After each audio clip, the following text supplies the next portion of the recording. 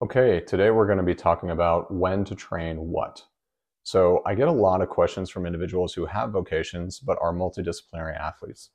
So, these are individuals who are working generally from about 9 a.m. to 5 p.m. And especially once I released the ideal day, which talked about, natural peaks in your cortisol curve and sunlight and circadian biology and when to train, as is naturally optimal for that. If you're wondering, it's basically 10 a.m. and 3 p.m. starting those training sessions. And so, but a lot of individuals can't do that because they have a vocation. So when you're deciding, do I train first thing in the morning or do I train in the evening? I'm going to give you guys some principles that will guide that decision making for you. Especially when you're multidisciplinary, because when you're multidisciplinary, you often have multiple training sessions in the day, and you often have multiple training priorities. So let's get into it. Principle one is train your top priorities first. So this is essential, guys. This is the number one principle. And so I'm going to talk about, when there might be some exceptions to this, but in almost every case, you want to train your top priorities first. So if you are a hybrid athlete and you are training both strength and conditioning simultaneously, you need to know which of those is a higher priority for you, because it's going to determine what you train first. So this has to do with the application of intensity. You only have so much intensity to apply to training. And once you deplete a certain amount of that, then you need a sleep cycle, and you need a feeding cycle, you need the moon to come up, you need hygiene, you need all of these processes that encourage your natural recovery before your ability to apply the same amount of intensity is restored. And so there are other mechanisms besides that, but that is the main one. And it just kind of goes without saying, it's like you're more tired after you train. So you want to train your top priorities first. So the second principle is train fed. Now, you want to hold these in tension with each other, because a lot of individuals who are training both strength and conditioning, they may train before work as well as after work. And so they have considerations with regards to, well, should I do my aerobic work fasted first thing in the morning and then train strength fed? I do think that is an optimal protocol for a lot of individuals, having them train strength when they've had at least 2 meals, rather than trying to squeeze the calories in right upon waking. Because a lot of times, these are individuals with vocations who are getting up and they expect the machine to be working at a really high level within an hour of waking, often before the sun. And, you can kind of squeeze some carbs into the system and have that, just have some oats, have a banana, have a carbohydrate shake, have some dextrose, have some maltodextrin, have some, corn-derived starch, highly processed options, things like that, that sit in the stomach and tend not to disrupt aerobic training as much. But if you were to go and try and do a strength session, even if it's your top priority, you might find that the quality of the strength session is more impaired by the lack of feeding. So those are two principles that you want to hold together. Train your top priorities first, but you also want to train fed. And it seems that aerobic training, it seems in personal and clinical experience, is not as impaired by your blood glucose state. It certainly is impaired. So I would still recommend, if you're training first thing in the morning, even if it's aerobic work, to have some carbohydrates before you go and do that session, as long as you can tolerate it. Or just, perhaps even wake up a little bit earlier so that you can have a meal before your aerobic training session, so that you can increase the quality of that training session. Because it's well demonstrated that your performance in, especially an endurance or an aerobic training session, I'm sure this has been demonstrated in strength sessions. I didn't look for studies on it, but it's sufficient that in personal clinical experience, if you try to do strength training fasted, good luck. You need your blood glucose, you need great mental acuity. And so, if anything, it's even more so for strength that you want to be fed. So principle 2 is train fed. Okay. This is where some individuals have noticed a gene transcription mechanism or a fat oxidation mechanism with training fasted. And they may say things like, well, in this research study, I saw that mRNA was, indicated for better future aerobic performance when I trained fasted.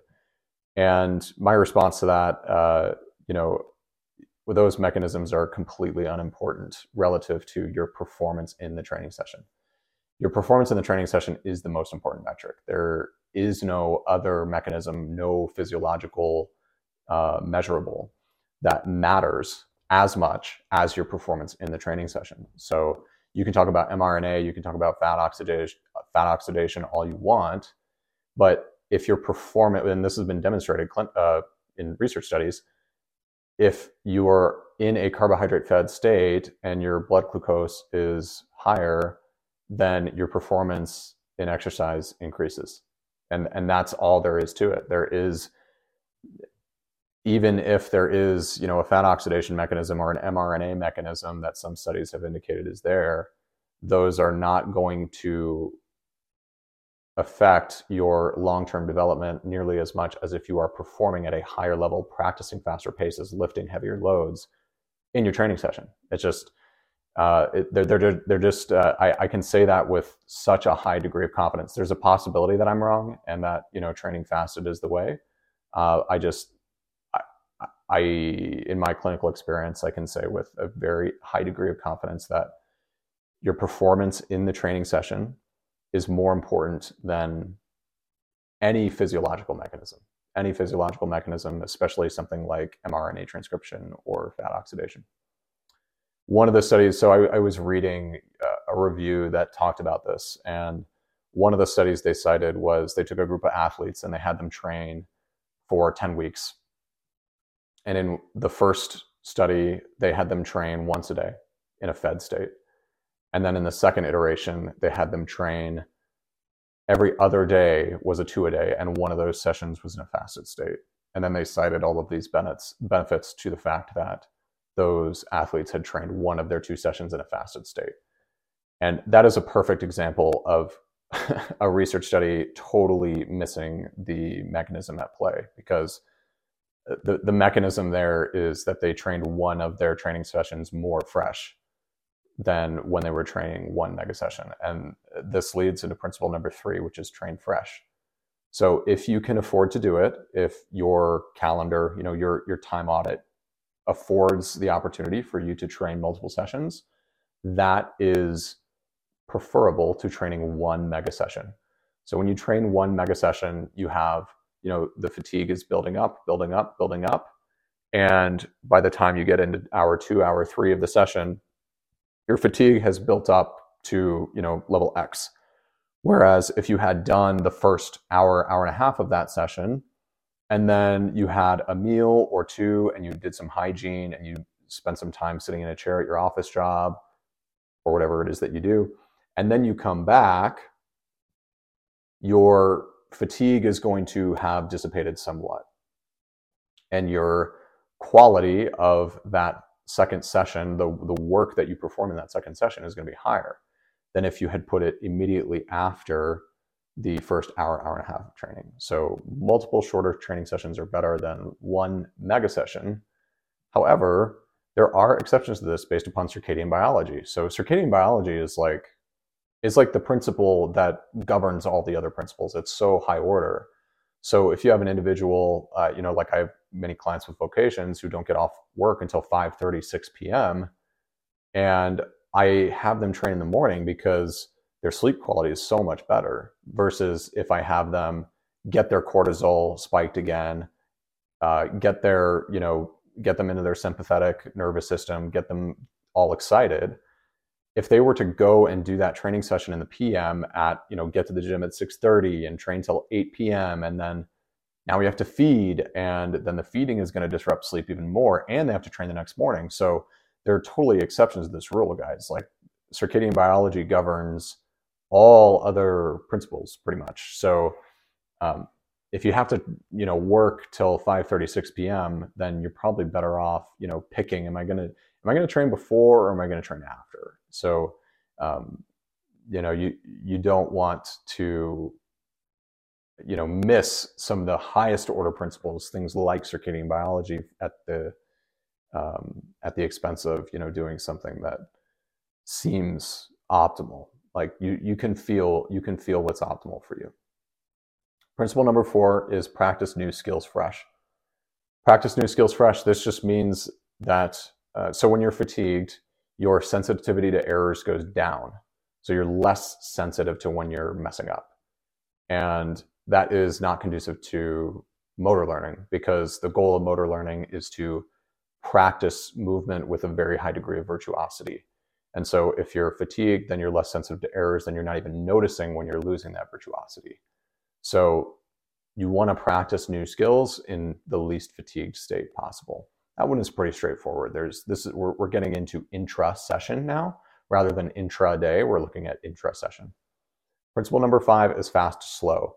This has to do with the speed of contraction. So, an example of going slow to fast and messing this up would be like, I do my rowing intervals, and then I do glute ham raises, and then I do power cleans, and then I do 100-meter sprints. that would be like a hamstring injury guaranteed. So you basically inverted the fast to slow, versus if I flip that around, I do my 100-meter sprints, and then I do some power cleans, and then I do my glute ham raises, and then I do my rowing interval. So you see how it went the opposite direction. So we went from fast contractions to slow contractions. The mechanisms here have to do with the central fatigue. They have to do with excitation of the nervous system. And so once you know the principles, you can play around with them a little bit, but you always want to use them as landmarks whenever you're designing your day or designing your training session. Principle number 6 is most structurally damaging last. So structurally damaging, this, in CrossFit, it's called accessory work. It's the glute ham raise example. So if I were to approach failure in a glute ham raise, I would get a ton of disruption of the hamstring if I'm, doing the exercise appropriately with the right intention, with the right tempo, etc. And so when I have that disruption of the hamstring tissue, I don't want to then go challenge it at very high speeds. So speed is risk, guys. Speed is risk. And so if I pre-fatigue the tissue and I pre-disrupt the tissue, and then I introduce the highest, speed contraction, I'm going into the highest risk activity with a predisposition to injury, essentially. And so rather than do your glute ham raises and get a ton of disruption of the hamstring, and then go do your 100-meter sprints, do the 100-meter sprints first and do your glute ham raises last. That would be an example with the hamstring. Okay, guys. So to review, principle number 1 is train your top priorities first. So this has to do with the application of intensity. Principle number 2 is train fed. So when you train fed, your performance in training is going to be higher than if you train in a fasted state. It's been well demonstrated both clinically and in research studies. And your performance in the training session is a way more important metric than any physiological mechanism, whether that's gene transcription or fat oxidation, etc. Principle number 3 is train fresh. Principle number 4 is, now we're getting into intra-session, practice your new skills fresh so that you're more sensitive to errors. Principle number 5 is fast contractions to slow contractions. Principle number 6 is most structurally damaging last. Okay, guys, see you in the next one.